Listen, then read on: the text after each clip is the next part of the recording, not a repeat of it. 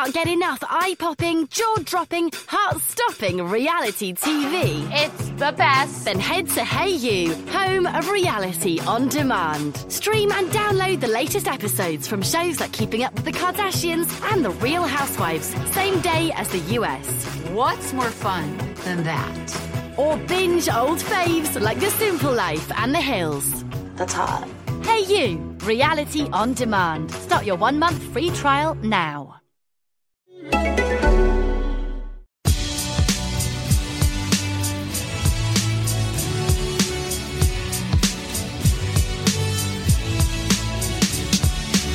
We watch the movies, flicks, tracks for the good, bad. It's the Slash Film Cast for the girls, boys, old, young, and we watch till the last of the credits is done. Hello, everyone, and welcome to the Slash Filmcast, the official podcast of SlashFilm.com.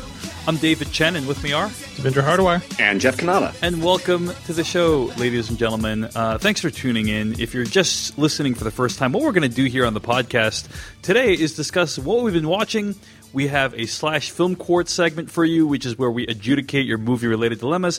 And then an in-depth review. This week we'll be reviewing Disney's latest animated film, Moana.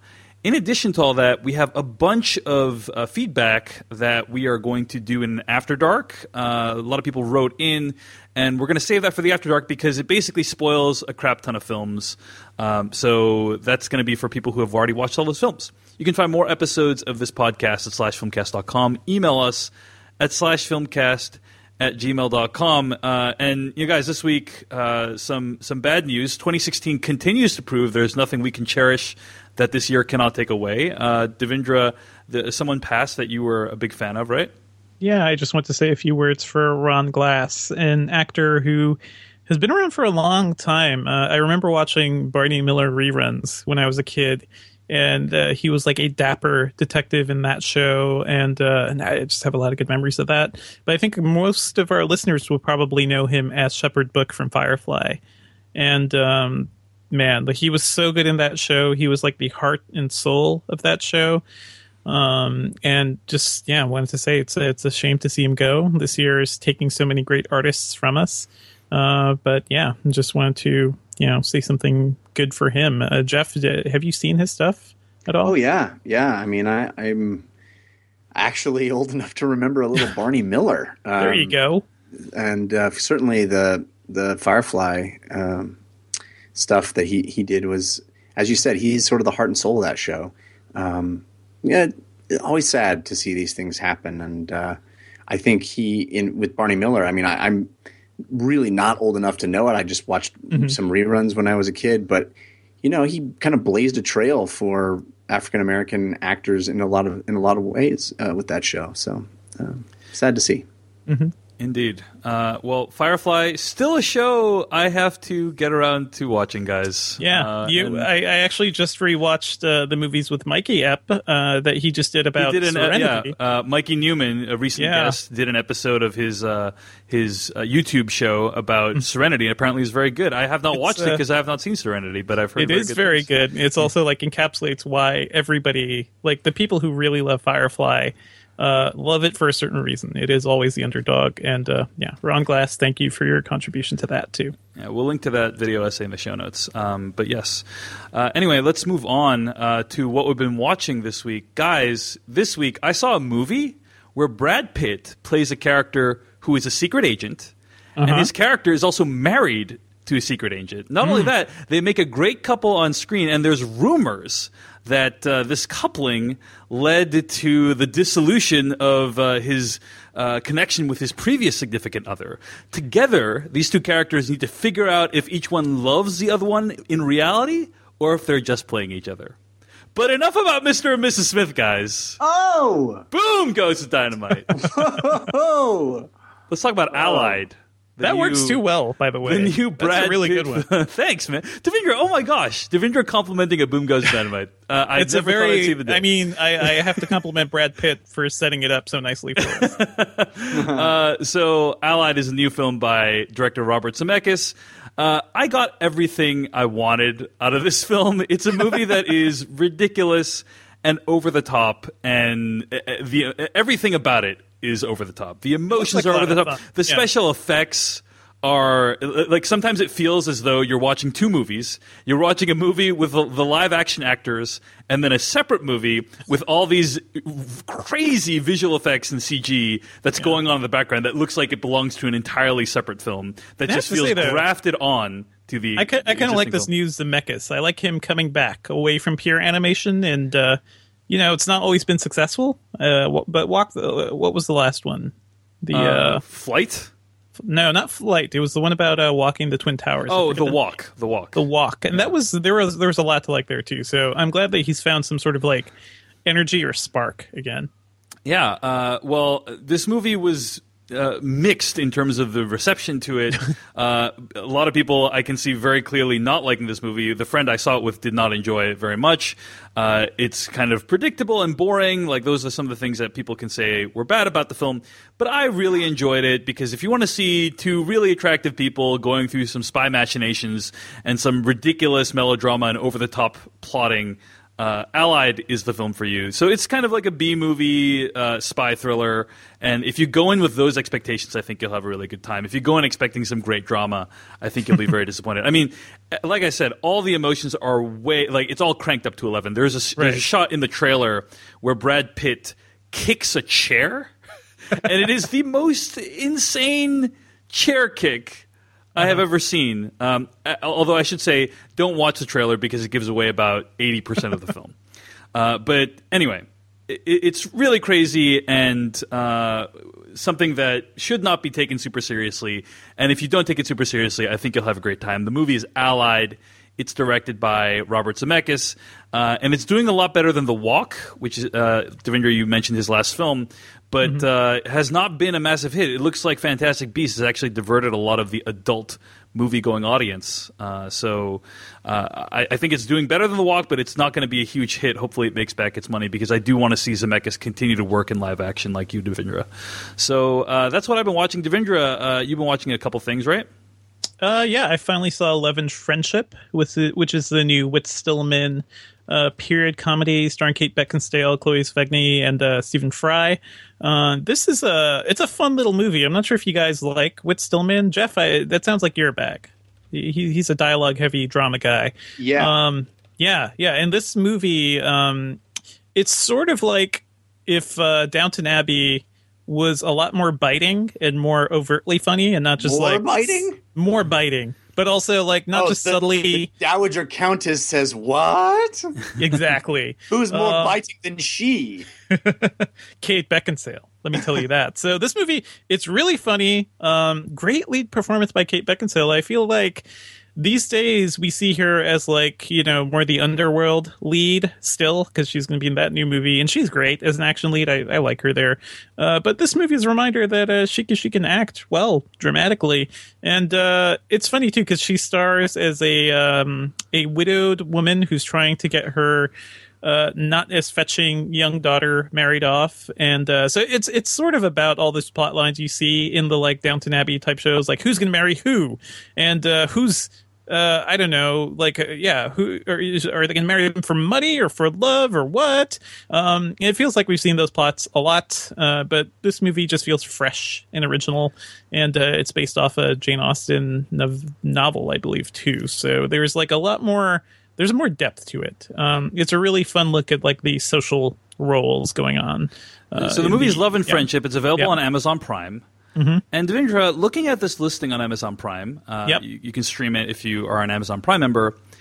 I believe it's an Amazon Studios film, too. Yeah, I think that's right. I think that's right. It has 3 stars out of 5. Now, that is very bad. Typically, a movie will only get under 4 stars or under 3.5 stars. I don't really pay attention to if it's very divisive, Okay. So as an example, I recently watched Enemy, the Denis Villeneuve film, and that has like 3 stars. That's a very divisive movie. Sure. This movie has 3 stars, so I'm actually shocked. There's a ton of 1-star ratings here. 98% on Rotten Tomatoes. Let me read one of these 1-star reviews. You tell me if any of this resonates with you, okay?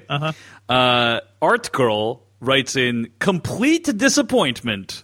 I love Jane Austen films and was very eager to see this one. My husband and I watched it via Amazon last night, and oh boy were we disappointed. The whole film was disjointed and scenes came along without any lead into them. It was really difficult to follow Lady Susan's lines and piece together what she was scheming. I kept hoping it might improve, but the characters came and went without any real depth. Here's a separate review from JMM, who says, the actors sounded like the director pointed a gun at them, shoved marbles and mashed potatoes into their mouths, and said, recite this in your flattest monotone, totally devoid of emotion, fast. Anyway, do you agree with any of that? Does that resonate with you at all, Devindra? No, it's a good movie. I don't know what these people are thinking. All right, well, listen to Devindra over random Amazon reviewers. The movie is Love and Friendship. It's available there now. I mean, there are, Tumblrs devoted to random Amazon viewers. We cannot trust them with any. Okay. At all. All right. Trust the Slash Filmcast, not random other guys on the internet. But Devindra, anything else you've been watching? I spent a lot of time with some games, actually, so I think it's worth mentioning because it's kind of related to our audience, too. I've played a lot of Watch Dogs 2, which is the new Ubisoft game, the sequel to the original Watch Dogs. And that first game was something I really anticipated, and it disappointed the hell out of me because it was just terrible. It was a bad story, not much going on gameplay-wise, and this game is completely different. This one's set in San Francisco, and you're kind of part of a hacktivist group. In the first game, you were kind of a lone gun. And this time, there's just so much more energy going on, too. And I think part of the difference is that you're playing a young black hacktivist, too. So it's not just another story of a white dude like on a revenge journey. The first game has one of the worst opening sequences I can remember in a long time. Like, there's... out of nowhere, your character remembers like a young girl getting run over by a car, and then your sister gets kidnapped, and that's the entire game. And that game was such a mess. This one it's a lot of fun. I love the game mechanics, and I love the writing too. Like, it's a great statement on tech culture right now and Silicon Valley culture, and how not diverse it all is, and it's really biting at times. So. I like that this game has something to say. It could be a little serious, even though it's still mostly fun. Like, this is a lot more like Hackers, the movie, than Mr. Robot. And even Mr. Robot can get a little silly, but Mr. Robot, I think, plays it a little more straight and more seriously. This game's just a lot of fun. I really enjoyed it. I don't know, have you guys had any time with it yet? I have not. I am... I cannot bring myself to get excited about it. Did you hate the first one? I did hate the first, and I'm kind of that guy that has turned on a lot of Ubisoft games. I really don't like the Assassin's Creed franchise anymore. Yep, just I'm also tired of that. Like that open worldness. It just feels tiring to me, but I've heard very good things about this game. So. It's just fun. The world is just vibrant. There are people in it. The first Watch Dogs was really devoid of citizens in general. It's colorful. It's bright. It looks, I'm playing on the PS4 Pro too, so they have a lot of good upgrades there. But it's great and cinematic in a lot of ways too. Just a lot of references. I love the hackers bits. Like, sometimes they're just like cheesy montages set to 80s music, and that's the sort of thing I eat up. So Watch Dogs 2, worth playing. Mafia 3, also another great open world game that I've spent a little time with. I wrote about both at Engadgets in a post about like why diverse games matter more now than ever as we're approaching a Trump presidency. So check that out as well. I'm still getting hate mail from that. So clearly... that was successful. That Mafia 3 I did play quite a bit of. And, it's good. The gameplay, right, is not as good as something like Watch Dogs, but I like that game does really interesting stuff with the story. There's like a weird documentary thing going on. Incredible.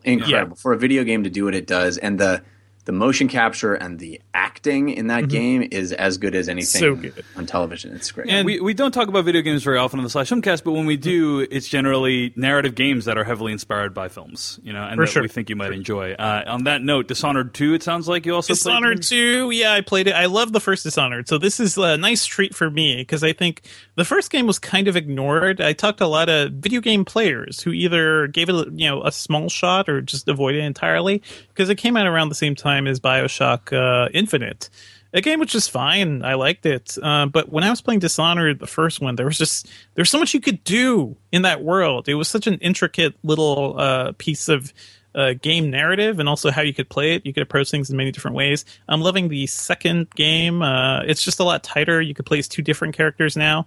And if it really evokes that idea of stealth gameplay that I remember from like Thief and Tenchu in some of those older stealth games. And we don't really have that as much now. We have stuff like Hitman, and Hitman even felt fresh because that series kind of went down for a while. So Love and Dishonored 2, it's beautiful, and also love the story we're going here. Well, that's Dishonored 2. Guys, let me ask you a question. If you're to predict Assassin's Creed, my question for you, A, is it going to be a good movie? B, is it going to do well at the box office? What do you guys think? I'm actually very hopeful that it's going to be a good movie. There's enough talent there, right? Yeah. My prediction, terrible movie, disaster for Fox at the box office. That is my prediction, because it looks. Thanks, Jeff. I don't know. I just have a really bad feeling about this one. It is coming a little late after the peak of the Assassin's Creed craze. Yeah. I get a bad feeling in my stomach about this one, Jeff. So we'll see. I think. Well, it certainly would be what the odds would be for a video game movie. Yeah. Definitely. I'm hoping this is the one. But I think it'll have some good. Here's what I think will be amazing. good. Yeah, it will be. It will have great visuals because that director has been amazing with visuals. It looks like they took a lot of the concepts of the visual concepts from the Macbeth film they did and applied it to a big action movie, and that's something I could get behind. Yeah. We weren't big fans of the Macbeth film, but the visuals were really great in that film. All right. That's what we've been watching this week. Pretty short what we've been watching, but guys, I can guarantee you there will be a ton more movies that we're going to review during the month of December. But in the meantime, let's get to the Slash Film Court. Slash Film Court. Slash Film Court. Slash Film Court. You can't handle the truth. Out of order. You're out of order. The whole trial is out of order. Court's adjourned. Slash Film Court. For those who don't recall, the Slash Film Court is our quasi-weekly segment in which we adjudicate movie-related dilemmas. You can always email us with your dilemma at slashfilmcast@gmail.com. This one comes in from Logan in Chicago. And Logan in Chicago wrote this email in to slashfilmcast@gmail.com. And the subject line of the email was a nacho cheese catastrophe. So right there, he's already grabbed my attention. Yes. So Logan writes into the Slash Film Court, the following events occurred in 2011 and have been a topic of ridicule ever since. I need your ruling on if I did the correct thing or made a Travis Sham mockery of myself. It's the summer of 2011, and one of my most anticipated films of the year, X-Men First Class, is coming out. I'm a child of the 80s and 90s, and the X-Men are some of my favorite fictional characters. At the time, the director Matthew Vaughn is a promising star, and coupled with a cool premise and a new cast, my enthusiasm is at an all-time high. Cut to the premiere. It's a Friday night, and the local megaplex is packed. Not a single seat is empty at the 8 p.m. showing. As I sit through the trailers, my eagerness grows. Immediately as the retro titles for the film begin, there is a loud smack on the top of my theater seat. I don't think much of it, but then instantly I recognize a familiar smell. My guess is that as the movie began, some teenager seated higher in the theater, to be funny, threw a container of nacho cheese into the crowd, hitting the top of my chair. My entire shirt is now sprayed in the bright yellow goo. My rationale is that if I leave now, the teenager will know exactly who he hit. And I didn't want to give him the satisfaction. At least that's what I tell myself. I really just don't want to miss a second of the movie. So instead, I sit, I watch the whole movie, and as the end credits roll and the lights go up, I'm revealed to my friends to be covered in now dry nacho cheese. So I ask you this, was sitting in a bit of filth worth it for enjoying the full movie I had been anticipating for 2 years?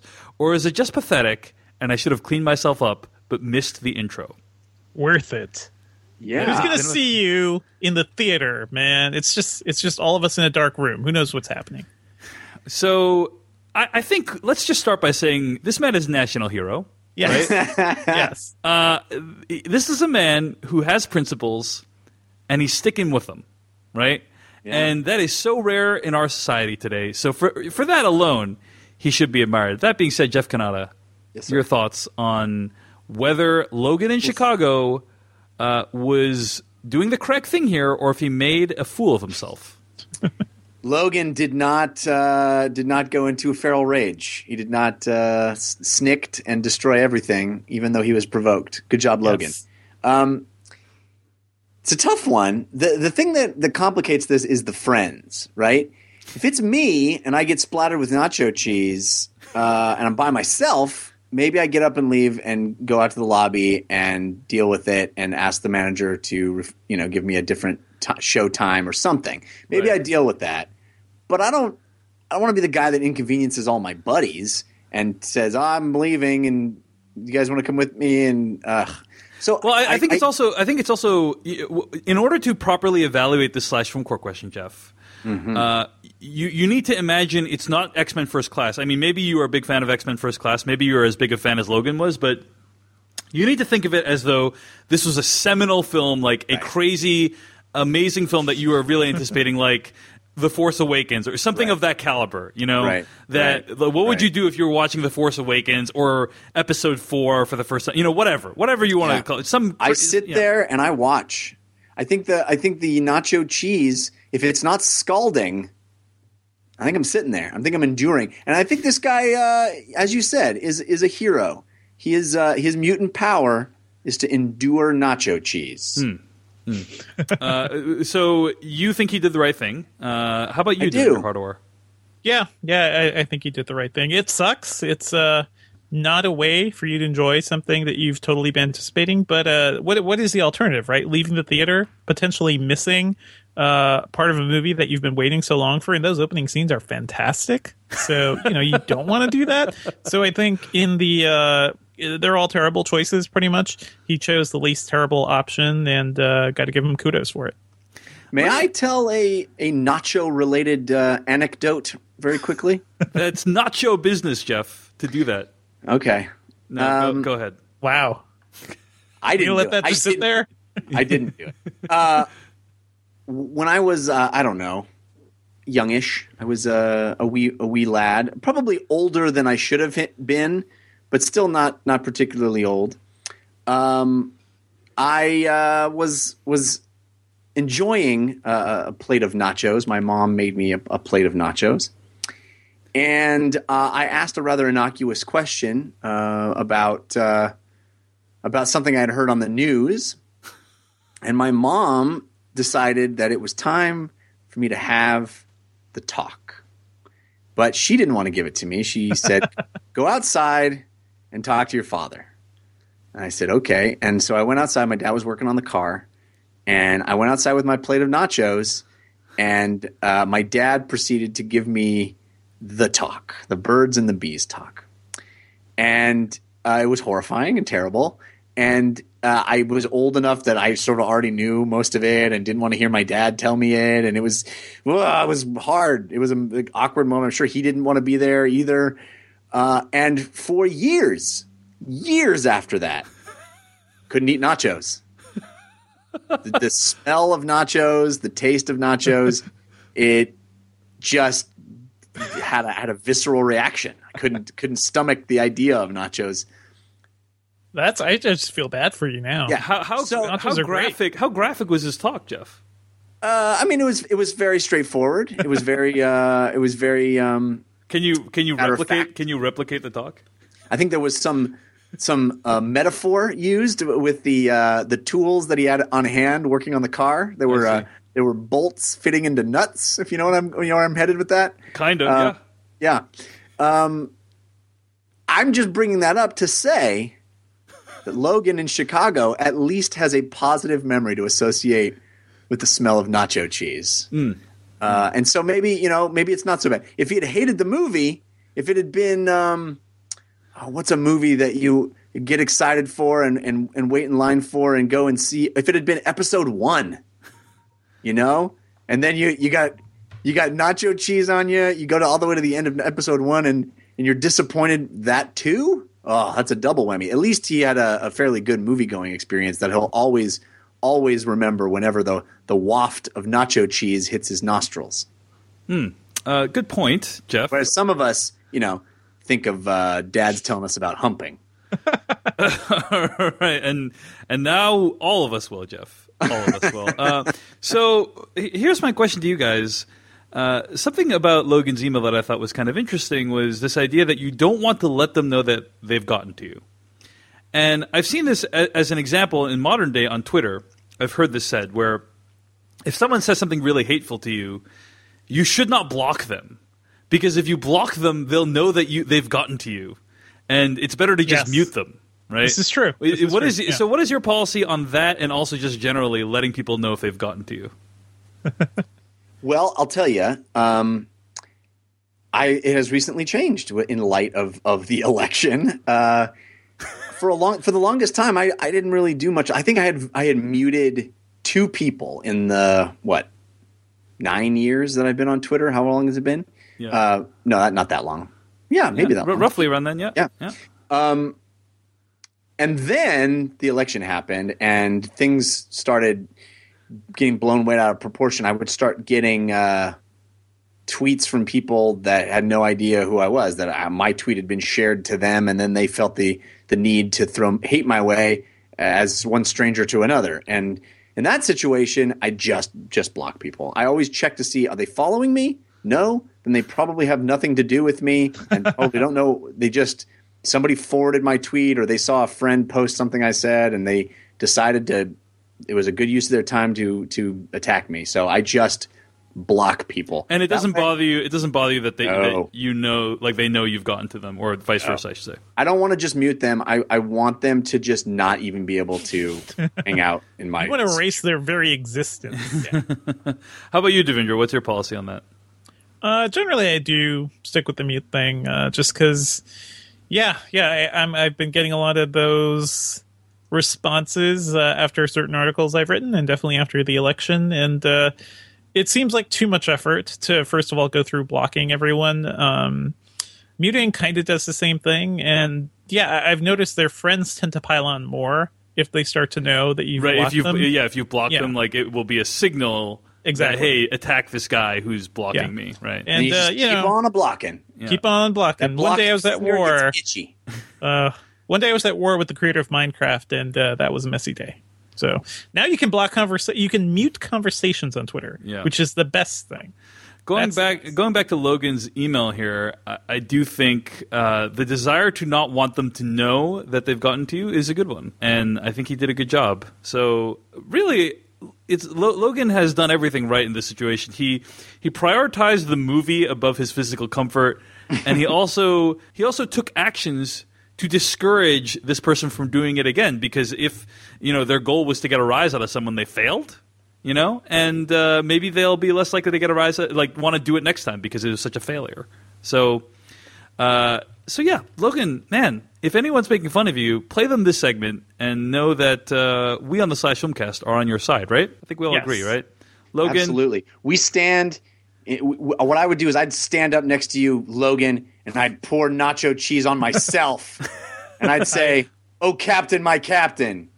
Actually, I think that's more of like an I Am Spartacus reference. But I am nacho cheesy. I would just raise the package of nacho. Or maybe it's more of a Billy Madison. Yes, we could all poop our pants. All right. And on that note, thanks for writing in to the Slash Film Court. If you want to have your movie-related dilemma adjudicated, feel free to write to us at slashfilmcast@gmail.com.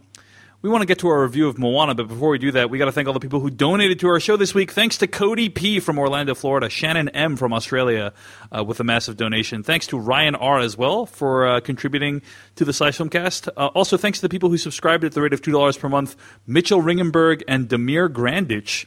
If you want to support what we do here and help defray the costs of seeing movies, especially this time of year, there's a ton of movies we got to see, and a lot of it comes out of our own pocket. Go to slashfilm.com, click on the Slash Filmcast tab, use the PayPal links on the side of the page. We'd really appreciate it. Thanks to everyone who donated. It really makes a difference, especially this time of year. Let's get to our review of Moana. For generations, this peaceful island has been home to our family. But beyond our reef, a great danger is coming. Legend tells of a hero who will journey to find the demigod Maui. And together, they will save us all.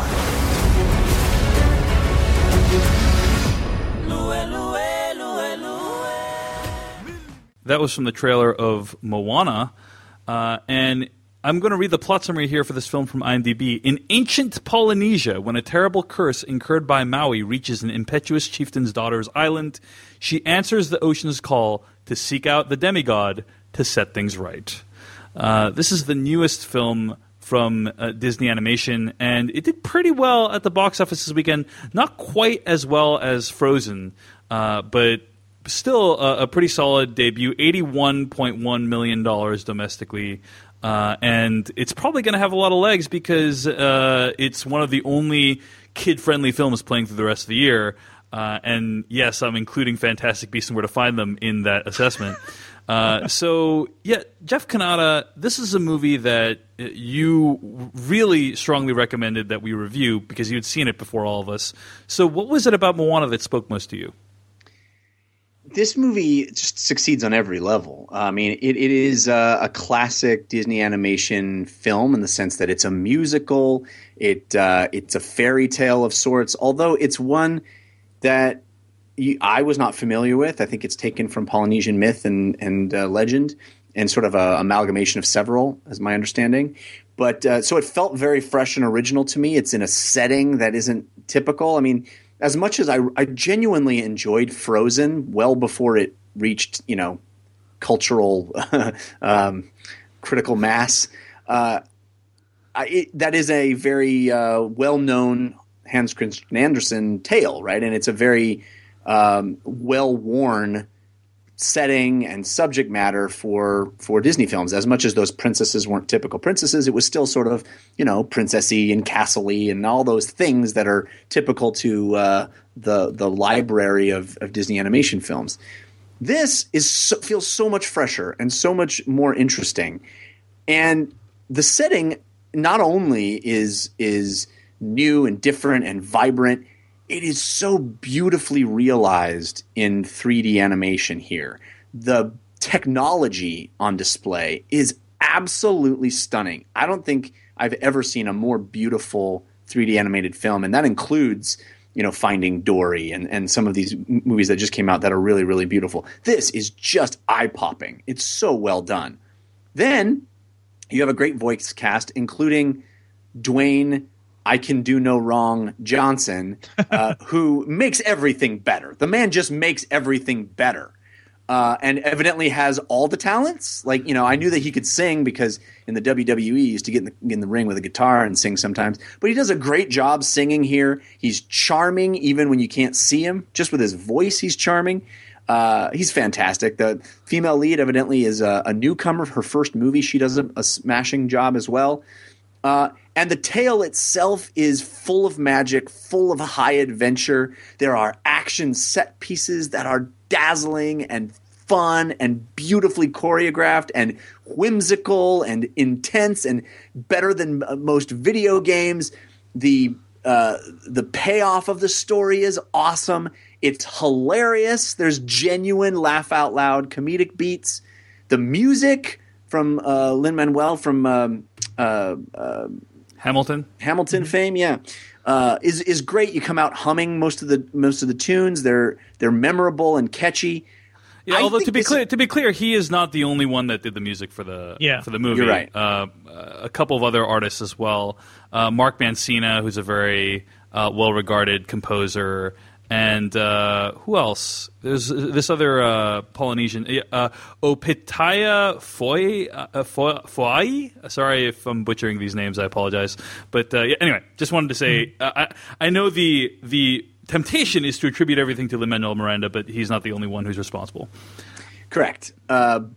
Anyway, all of that is to say this is as near perfect a viewing experience as I've had with a movie like this. It hits all of the boxes, and I was completely charmed by it, and I had a blast watching it. I loved it through and through.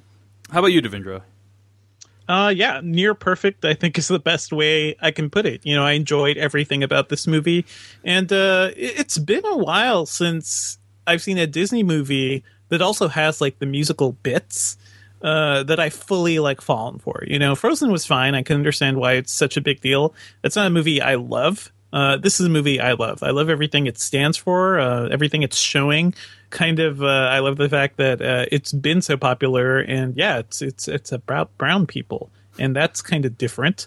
There's so much going on here too. Like, the music is good, thanks to everybody involved, but you can really tell which bits are Lin-Manuel Miranda's, because there's a bit, if you sit through the credits, there's a bit where he just he's like rapping. Yeah, he freestyles through one of those bits, one of the songs. You're welcome. I forget which one. You're welcome. Yeah, and you're welcome. And it's so good. Like, there's so much energy there, and I love that he's able to participate in this. The animation's fantastic. I didn't see it in 3D, but I think I'll go back and check that out at some point. Dwayne Johnson's great. Ali Dwayne Johnson Carvalho, is a quadruple threat, I think, yes. right? Because he can act, sing, dance, and wrestle, right? Probably. Yeah. and wrestle. So. Hugh Jackman can't do that. He's just a triple threat. Exactly. I love that they found this young actress. I don't even know if she did anything before, but Ali Carvalho, like, she is fantastic as the lead because she has to carry this entire movie. And I also love, like, at certain points, like, this movie felt like Mad Max Fury Road meets The Wind Waker. To me, like, this great combination of things I love. So I get the Wind Waker. Yeah. Why is Mad Max Fury? I get the Wind Waker because that's a video game that's very. Did you not get that vibe during the whole coconuts? Yeah, that's right. That is pure Mad Max, man. Yeah, it's true. That segment was very Mad Max. I agree. Yeah. So it sounds like a movie you're a big fan of, Devendra. Yes, I loved it. So let me share a few thoughts. I think it's been a long while for me since. Disney movies were big events. I remember growing up with movies like The Little Mermaid, The Lion King, Aladdin, Beauty and the Beast. I mean, those movies were really formative for me as a person growing up and as someone who loved movies. Just watching those, seeing the storytelling, the animation, and the music, it was all fantastic. And each Disney movie would be like an event. Do you know what I mean?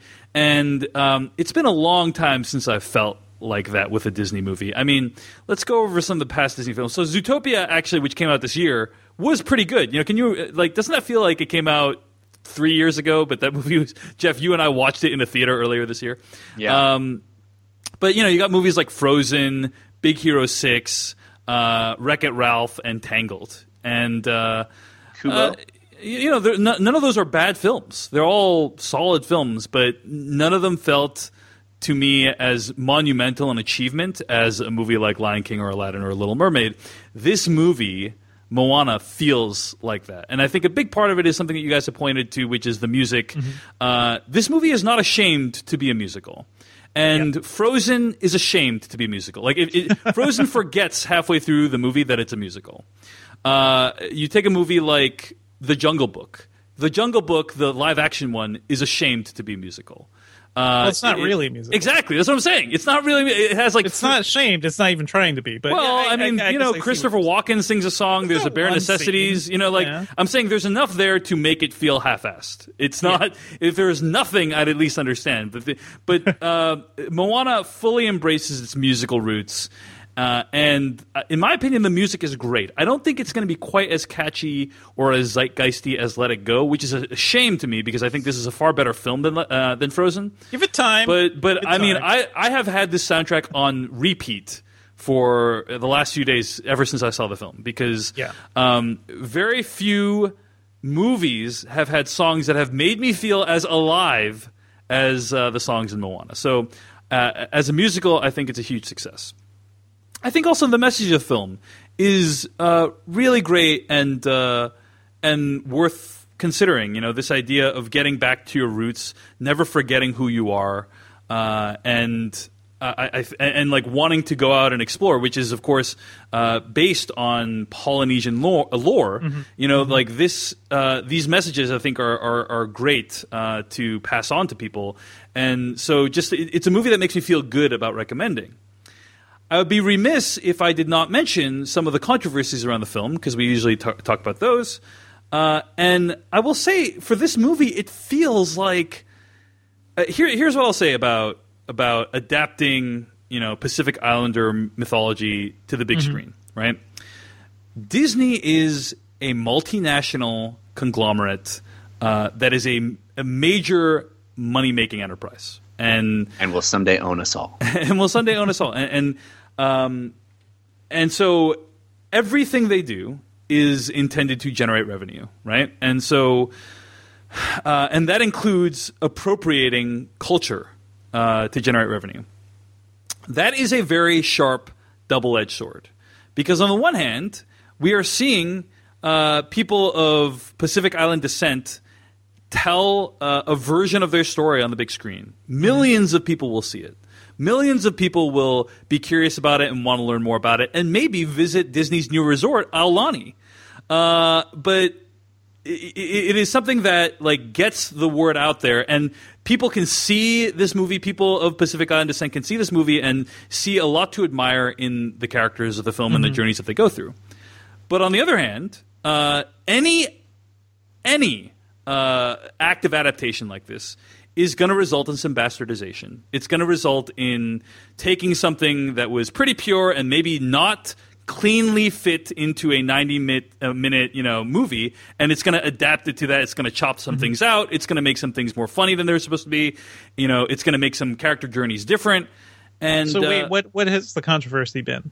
Oh, well, one of the controversies has been like there was a Maui costume that like would let you have Maui skin and tattoos. That, yes, I did. Disney. I saw those, but I'm talking about the movie itself because the marketing and merchandising is something. So I think, but my point just being, I was wrapping up. My point just being that like there's positives and negatives to having your culture appropriated by Disney. Right? For sure, but and hold on, let me just finish. Yeah. I'm almost done. The only point I want to make is that if you want your culture to be adapted into a movie like this, then you must also accept some downside. However, given that, it feels like they really did the best they could to not mess this up. And what I mean by that is they had this Pacific Island Story Council. They actually went and visited some of these islands. They had cultural experts sit on this storytelling council that advise them on all the details that you see on the island that's depicted in the film. And so it really feels like they tried to get this right.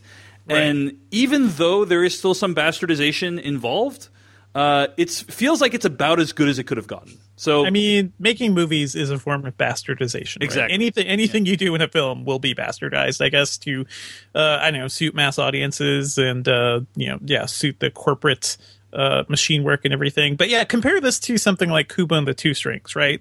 A movie which definitely appropriates a lot of Japanese culture and brings in new stuff too. But that diversity, like those ideas, aren't reflected in its cast. Not in its writing, not in much of its staff either. So this, it's not perfect. It would be nice if there were, people directly related to this, like Polynesian directors and writers who were telling the story too. But it does seem like they tried their best.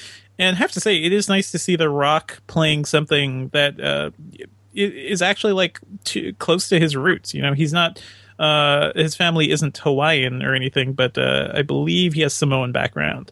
So it's all the big Polynesian family. Yeah, when you you look at how The Rock began his entertainment career, playing an absolute a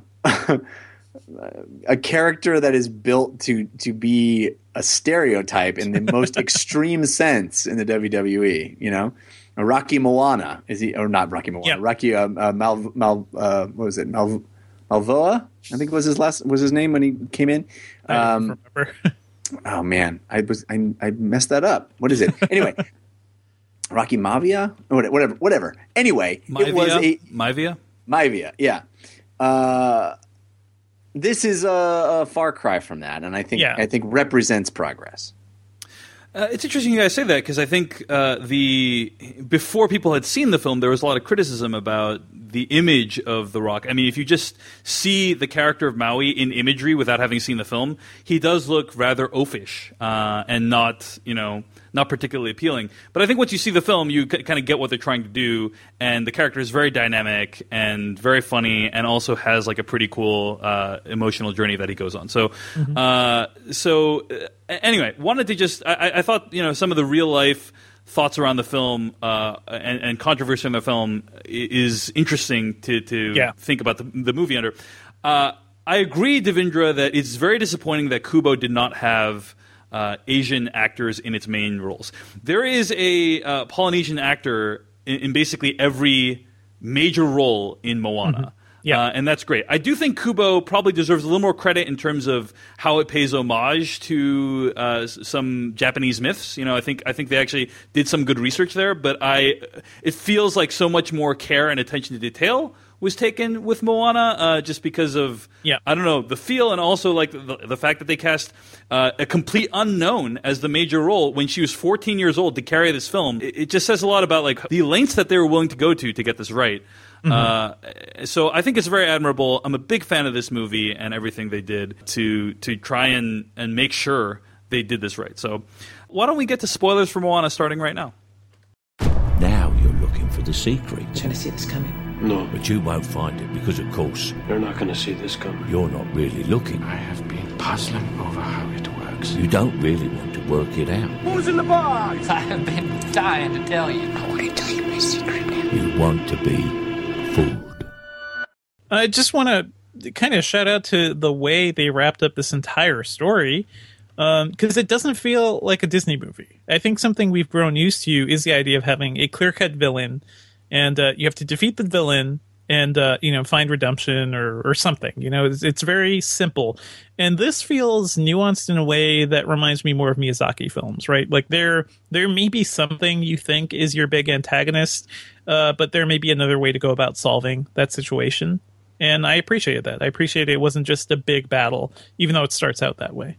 I think the one thing that kind of was a mild disappointment to me about the ending of the film was, the character Maui basically does a Han Solo at the end of Star Wars Episode 4. He leaves and then comes back out of nowhere. I kind of wish there had just been a little bit more explanation of why he had a sudden change of heart.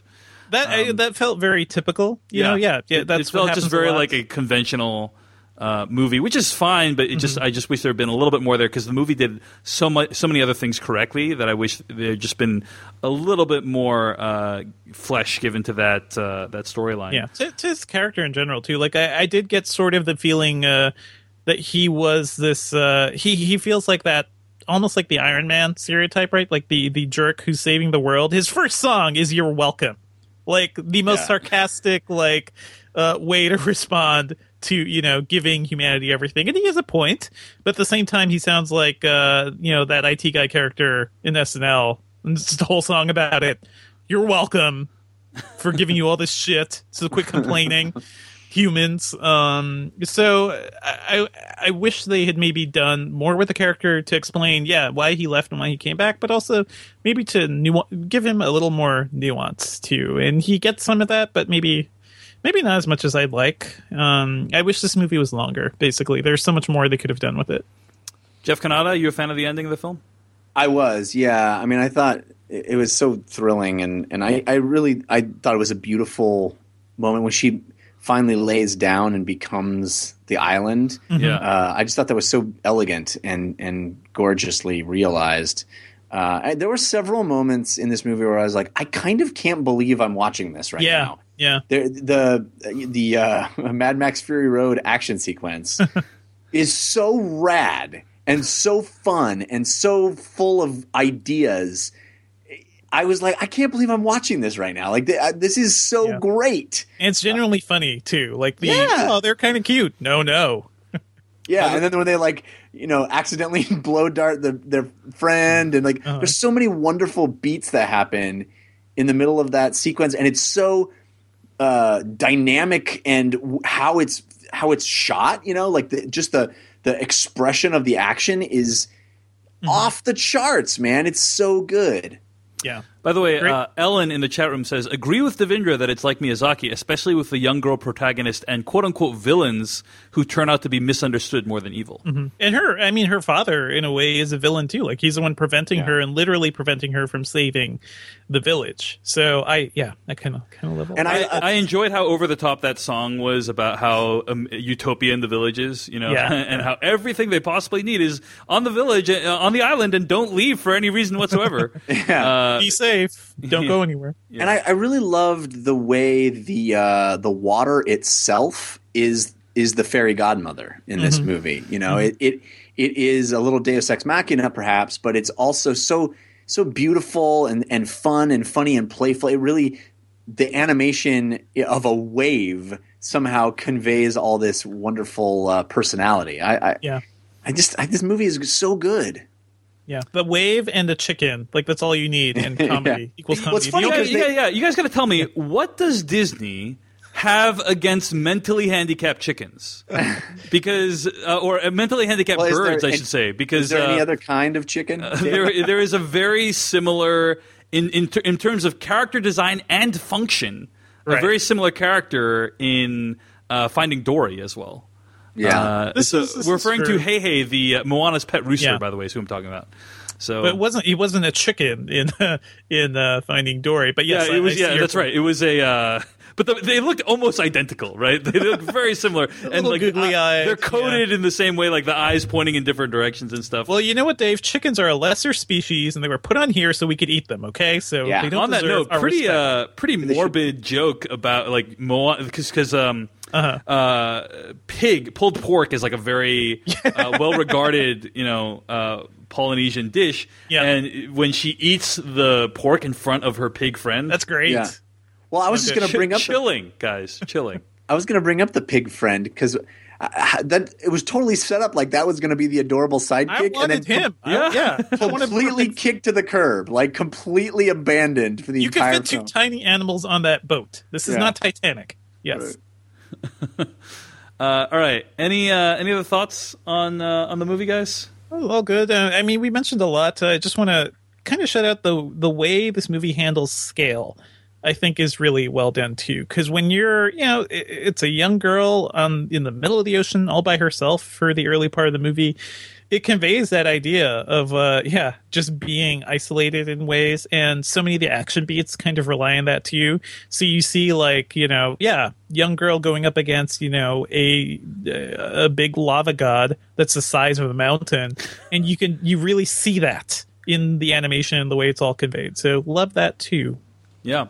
So many great things to like about this movie, guys. Mm-hmm. We were all big fans, and hopefully you all have a chance to check it out as well. So that's our review of Moana, and it's out in theaters right now. And it's just so brilliant, amazing soundtrack. I've been listening to it nonstop. So, all right, that's all we got for the Slash Filmcast. Stay tuned for the After Dark, as well as to hear what we'll be reviewing next week. Find more episodes of our show at slashfilmcast.com. Email us at slashfilmcast@gmail.com. Our music comes from adamwarrock.com. He wrote our theme song. And simonmharris.com. He wrote our Slash Film Court music. Jeff Kanata, where can you find more of your work on the internet this week? You can always follow me on Twitter at Jeff Kanata, which is spelled with 2 N's and 1 T. And I have a couple of other shows for you to check out. I do a video game show called DLC, which you can find at 5by5.tv/DLC. We have Mike Drucker on this week. Really fun episode. Also, I do a comedy science show. Only 20-minute episodes. Really fun, easily digestible. People tend to like it. Give it a shot. It's at wehaveconcerns.com. How about you, Devindra? Oh, you can find me on Twitter at Devindra, and I write about techandgadget.com, and check out our podcast there. Find me at davechen.me and find my film The Primary Instinct at theprimaryinstinct.com or on Hulu. Next week, we're going to be reviewing Manchester by the Sea, newest film by Kenneth Lonergan, and was hailed as one of the best films at Sundance this year. And I'm very curious to hear what you guys have to say about it. So Manchester by the Sea, is it going to crack your top 10s? Very curious. Listen to the Slash Filmcast next week to hear what we think. And thanks for listening to the official podcast of SlashFilm.com. We're out. They watch the movies, flicks, tracks for the good, bad. It's the Slash Filmcast. For all the news and the movies coming out, 'cause you know that it's the thing worth talking about.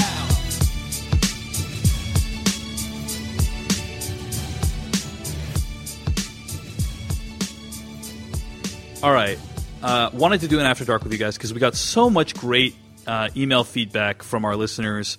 You can always write into us at /filmcast@gmail.com. And there's going to be some spoilers for movies that we've reviewed recently. And there's really no good way to organize them. So I'm just going to say we're going to probably be spoiling Arrival, The Handmaiden, and Fantastic Beasts and Where to Find Them. So if you don't want to hear spoilers for those films, then probably skip this After Dark. But if you've seen those or you don't care, feel free to listen on, and you'll get some great insights. And 2 out of 3 of those movies, really, you should not spoil. I'm not going to say which 2.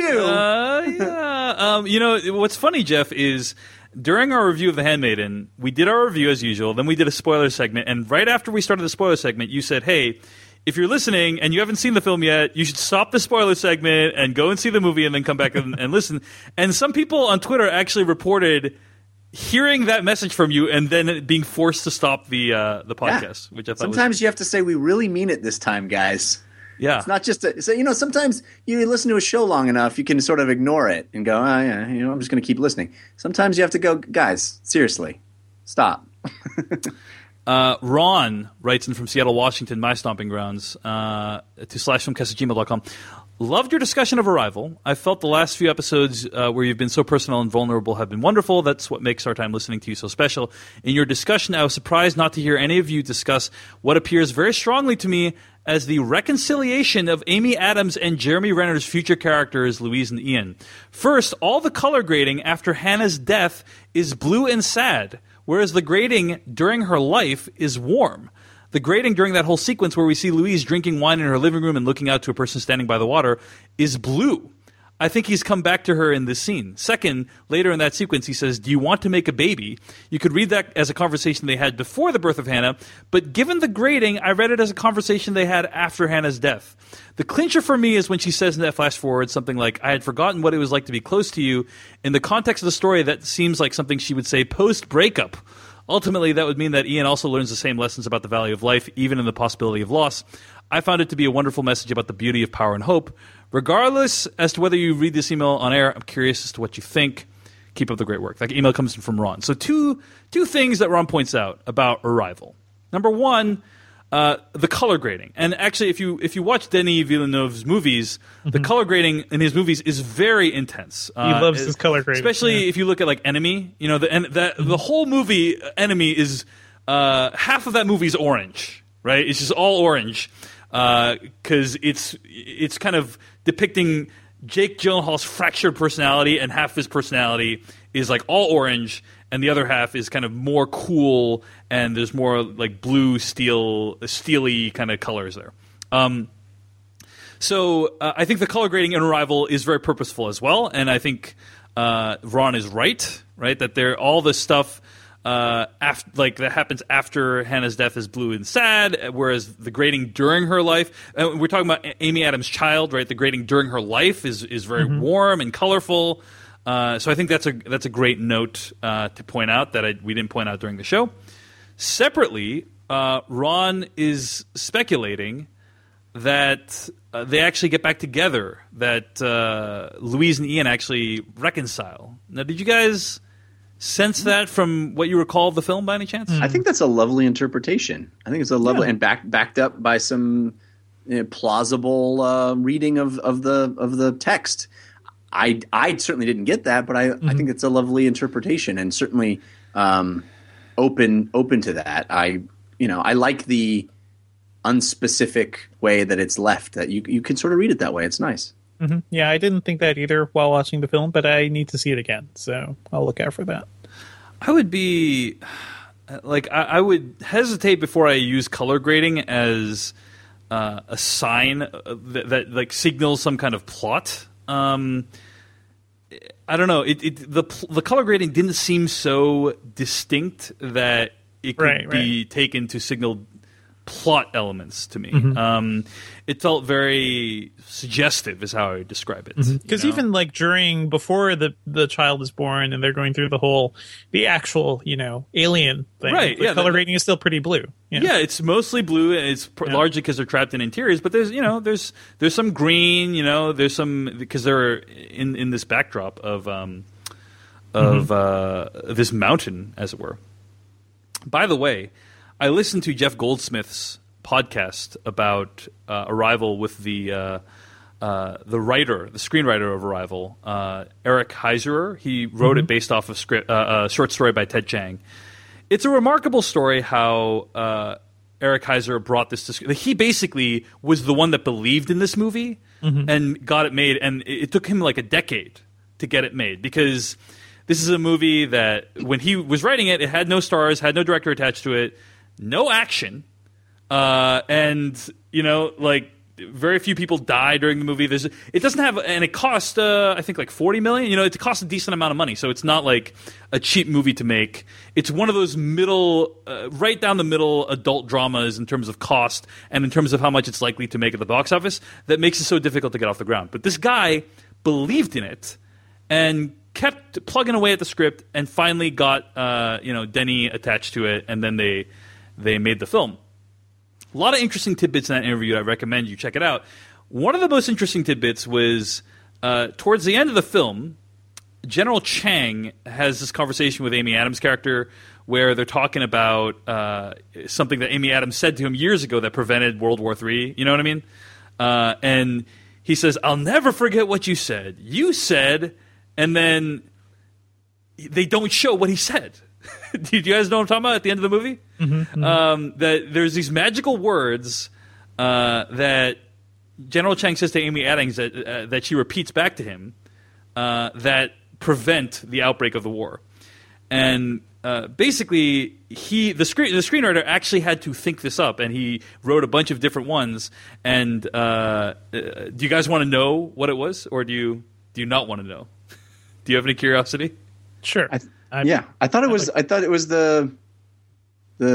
his wife's last word. Yeah, his wife's last word, but they don't say what the words were. Oh, okay. He says, "You said to me what my wife's last words were," and then they don't say what the words were.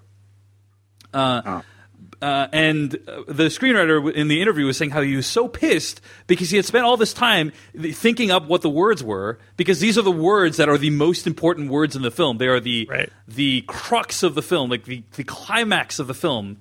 It hinges on these words, and he thought them up, and they did not even subtitle them in the movie. Anyway, but apparently the words were, "In war there are no winners, only widows." That's what she says before she dies? That's so messed up. That's messed up, dude. Well, because she's deciding whether or not to go to, he's deciding whether or not to go to war. She saved the world. Yeah. Right. She had to be messed up. Lean a little closer. I just want to tell you about war for a second. Hey, man. Save the world, okay? Sad. It's an interesting decision to exclude that from the film. Yeah. Like, do you feel like now that you know what the words were, do you feel like it would have been better if they had put them in or not? It doesn't actually matter, I think, because Amy... It's not Would Amy Adams' character actually... I guess she speaks... She'd probably understand it, knowing her, her language skills. But it actually would be more interesting if she didn't. She's just repeating it because that's what he told her, and even if she doesn't understand it. I like movies where you have those unsaid things, that are never made clear. It's also not about what the words are. It's about the fact that she knows them, right? Yep. She knows a piece of unknowable knowledge. It doesn't matter what that knowledge is. Her last words could have been, It's kind of distracting too, right? Because it's just like you're saying. If they say what the word means, then you're thinking about. And you're like, oh, that's messed up. Why would anybody do that? Whereas if you're not. You're like you're just focused on what they're actually meant to do. Alrighty, this email comes from Coy. Coy V writes in, /filmcasters, kudos on your terrific review of The Handmaiden. I wanted to offer a few thoughts on the male gaze aspect of your comments. Far be it from me to judge, and by the way, we should mention Coy is a male. Far be it from me to judge whether the explicit sex scenes in The Handmaiden amounted to more than merely high-class pornography. However, I believe that director Park Chan-wook made a worthy attempt at transcending their exploitative connotations through his clever structuring of the film. Parts 1 and 2 of the film are decidedly concerned with the varying perspectives of their characters. The first of the Count and of his plan to defraud Lady Hideko, and the second of Hideko and Suki and their plan to triple-cross the Count. Those two contrasting perspectives are key to understanding the two instances of the sex scenes between Hideko and Suki. There's a very important reason that Park chooses to show the same scene twice, rather than just stage two different sex scenes. In the first, we are experiencing the sex as a function of the Count's plan, even if it's an inadvertent one. Had Park stopped there and not repeated the scene later in the second act, he might well be accused of purely indulging his male gaze. But in the second instance of the scene, Park is revealing the genuine nature of the feelings between Hideko and Suki. He revisits the same sexual act and uses music principally, but also all the powers available to him as a director, lighting, mood, the incisive performances of his characters, to communicate to the audience and in a definitive way that these two characters truly love each other. In fact, this return to the scene contained, at least for me, quite a bit of suspense. As we first revisit it, there's a feeling that things could go either way, that both Suki and Hideko could each be showing as being emotionally untruthful, just as easily as they could be shown to be genuinely in love. Exploitive aspects aside, I'd argue that this scene, shown from two different perspectives, are in fact essential to the movie. They're not superfluous at all, the way that many gratuitous sex scenes are, but rather they enable the story to be told in a way that would have otherwise been impossible without them. I'd also contend that rather than detracting or undermining the worth of the film, they actually contribute to making it one of the best movies of the year. Signed, a guy, Koi. I like that. That email comes from Koi. What do you think of that, Jeff? Because I think you had a big problem with the sex scenes, right? Perv.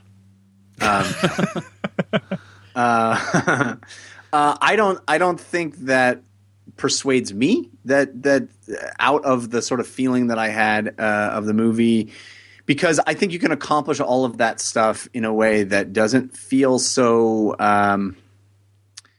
Anything I say, I don't know. It lingers. It revels in the physicality of it, and I don't think that necessarily was required to convey all of the stuff that our emailer suggests. I feel like, as I said in our main review, I feel like it has its cake and eats it too. It really wants to make a statement against it, but also says, "Oh, look at how much fun we can have for you to watch this." Well, Jeff, this email comes from Clayton Wong, who writes about The Handmaiden to /filmcast@gmail.com, commenting on this issue as well.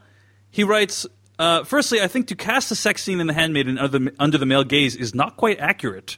Park Chan-wook has given surprisingly few American interviews about it, but when asked about how he filmed the scene, he had a very interesting answer. Basically, Park ensured that no men were on set while the scenes were shooting, himself included. Park's removal of men from the set and giving them space during an Park's removal of men from the set and giving them space during an intensely intimate shoot to the crew's women is fairly convincing to me that the film's explicitness is not just born from salaciousness. It's also a great discussion point for whether or not a film can even avoid the feeling of the male gaze if the director attached to it is male. And speaking of salaciousness or titillation, I think it's worth considering who the film is directed at and the cultural context it exists in. The next part of my email is not from first-hand knowledge, but as told to me from my friend, Kelly Dong, who reviewed the film for Reverse Shot. Korean cinema is starved for LGBTQ characters, at least in mainstream cinema, given the country's censorship policies. This means there's a massive LGBTQ audience that rarely sees their lives reflected on screen in any explicit way. So to shoot a scene that lingers so explicitly and loudly on sex that isn't between a straight couple is a fairly radical act. This makes The Handmaiden something of a wonder in South Korea, where it's apparently something of a cultural phenomenon among women and is hugely popular to the point where it spawned legions of fan fiction and fan art. This all just goes to say that I think that particular reading of the film's explicitness exists in a greater context that is not necessarily intended for men or straight women or Americans and is all the richer for it. So that email comes from Clayton trying to explain some more context behind the sex scenes, that there's a cultural context in which these scenes are entering in, that might be different than how we perceive it. Mm-hmm. I think that's in absolutely true. I think that's something that I personally couldn't speak to because I don't understand it, but I feel like that's very valid. Very valid. Yeah. Still doesn't convince you as an American who's watching it in an American context, though, right, Jeff? Right. I'm only able to speak from that experience, right? So I can only speak to the feeling that I got. And you know, it may not have even been the intent of the filmmaker. There's plenty of stuff we talk about in movies that the filmmaker never intended, and yet is a valid way to criticize a movie. For sure. So, you know, I think it's admirable that the scenes were shot in the way that he describes. I think that seemed to like the most respectful way to do it, perhaps. But also, a few people do that, by the way. You know, like sometimes they clear the set from like non-essential crew and stuff, but completely removing all men, that's an interesting step. I don't understand how you himself. Yeah, I don't understand how you direct a scene if you're not present. Oh, you know, well, you provide direction. You know, exactly. that is followed in your absence. Yep. But thank you for writing in about The Handmaiden. Such an awesome movie and so much to discuss there, and we really appreciate you guys engaging with that. This email comes in from Luis. Luis writes in about Fantastic Beasts and Where to Find Them, and again, we're spoiling all these movies. Luis writes in, while the iron is hot, I'd like to share a small experience I had in the theater while I saw Fantastic Beasts and Where to Find Them. Oh boy, was I not ready for this. We all saw how the matron got what she deserved for being an abusive nut job. And me, at my 30 years old, was even happy to see that woman go in such a horrific way. However, I forgot for a second I was watching a kid's movie, because as I was reacting to this, so did this 5-year-old a few seats away. He yelled out loud, "No, they killed his mom!" And the kid started crying so loud, he had to be removed from the theater. I couldn't help but laugh at the situation and feel so sorry for this kid that instead of being taken to a movie where he will see Fantastic Beasts, as if he was taken to the zoo, he just saw a kid's mom get killed. As abusive as she was, it must have been so traumatic for this kid. Anyway, just my experience compared to a 5-year-old's. Yeah, that's kind of what I was saying. I tried to, I tweeted when I saw the movie, you know, it's rough. It's rough out there for a kid. So he's referring to the death of Samantha Morton's character, Mary Lou, in the film, who gets pretty brutally killed. Graphic. In that movie, yeah. And we linger on that. It's not just suggested that she's pummeled to death. Yeah, and let's also not. I don't know if we mentioned during our review that at the end of the movie, they just decide to kill Credence. Did we talk about that, right? Yeah. They just killed him. Yep. With guns. I mean, wands. Yeah. They just wanded him to death. Yeah. So I tweeted this email out, kind of mocking Fantastic Beasts as a children's film. And I got a bunch of tweets back from people saying, hey, well, Harry Potter had lots of instances of the word kill and death, and there's like things like Dementors and other elements that are very scary. And, you know, thinking back, Jeff, there are a bunch of kids' movies that have scary elements to them, right? Yeah. Yes. So is there a reason why you're going particularly harsh on Fantastic Beasts? Because, you know, Bambi's mom dies, you know, like a lot of horrible things. Have you seen The Lion King? Yeah. Yes. You know what I mean? So, like, how is Fantastic Beasts any worse than Lion King, right? Yeah. Grimm's fairy tales, right, are very, very dark, especially in their original form. And there's a lot of people saying, oh, we shouldn't protect kids from grisly narrative. My only retort to this is that stuff, I think, in this particular case in Fantastic Beasts, does not add anything. It does not illustrate a point. It is not a fable in the truest test in the sense in that it is a cautionary tale. There's no need for that here. It seems the movie is so sloppy in so many ways, in my opinion, that you know you can see sometimes you can find, like, let's say Willy Wonka. The connotation of what happens in Willy Wonka is horrifying, right? What happens to those poor children is terrifying. And the movie does. It also makes it clear too, like in the tone, right? I think, and in that performance, it gets creepy. And yet, I think that is a fantastic kids movie because it is illustrative. It is all those things are there for very specific reasons and create a fabric that you walk away having learned something, having having your own temptations challenged, right? What is the point of it in Fantastic Beasts? I find it's just there because we can show that stuff now, I guess. I don't know.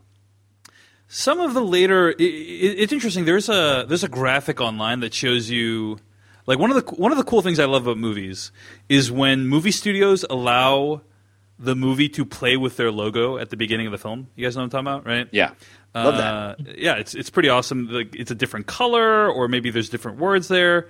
And one of the more interesting progressions is if you see the Harry Potter movies, their logos over time, right?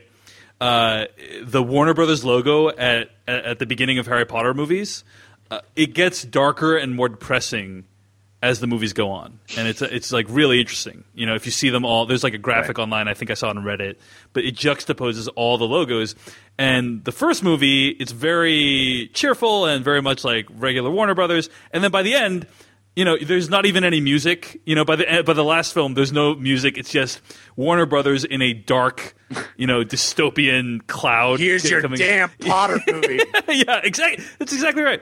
And so I think there's something to, you know, I think like on a broad level, the filmmakers and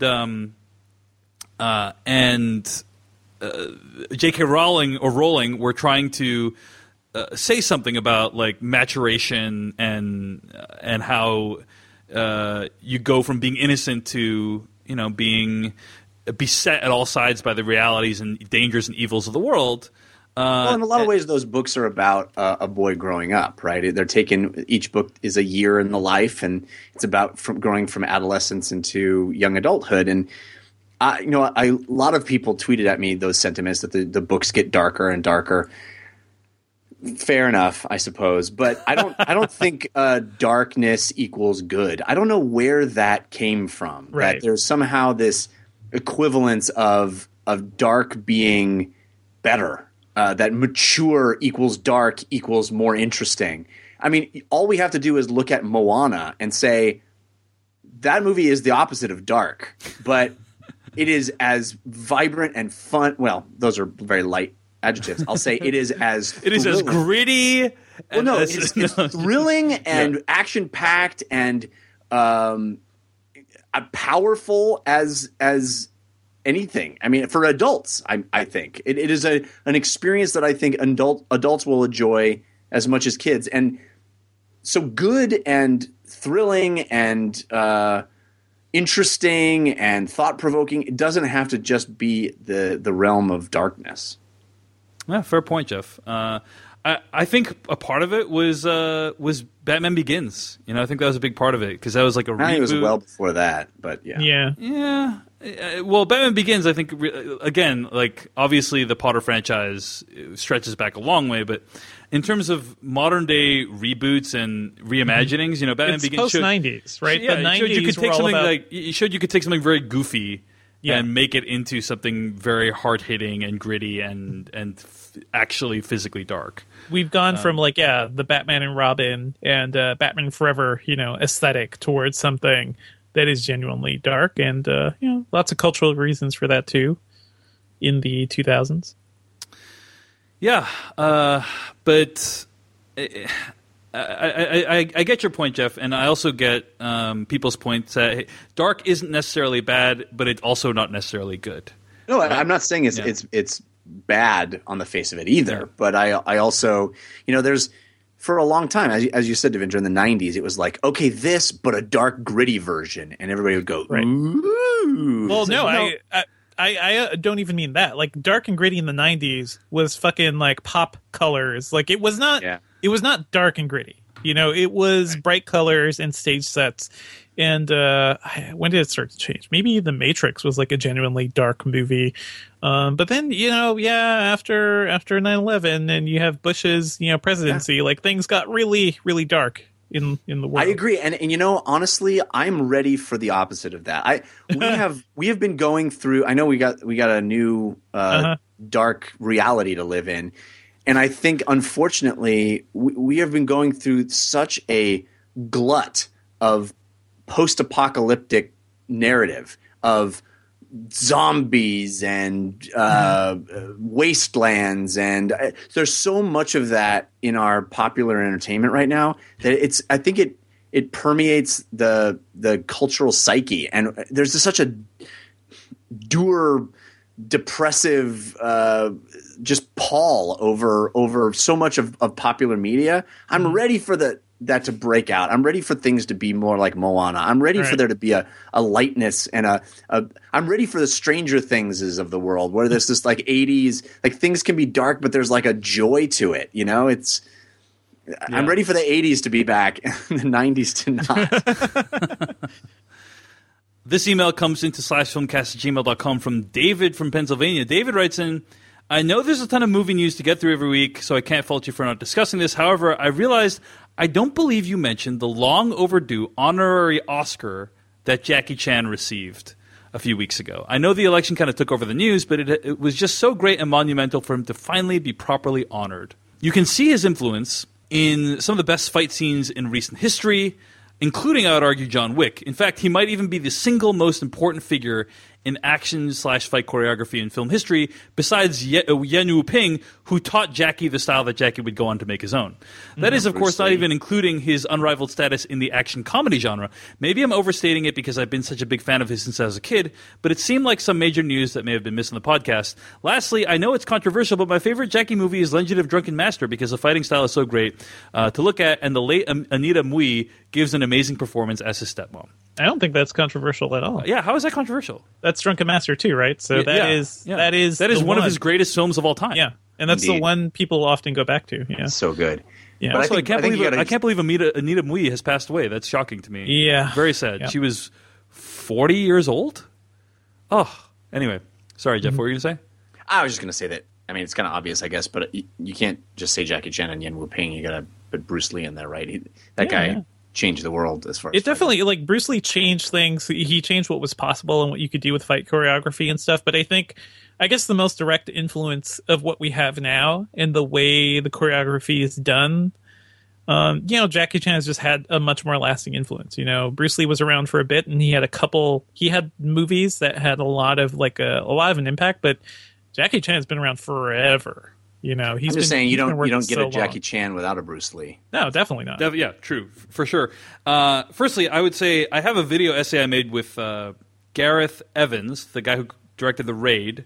Mm-hmm. I did a video essay with him where he describes his 5 favorite Jackie Chan fight scenes, or his 5 favorite fight scenes of all time, I think.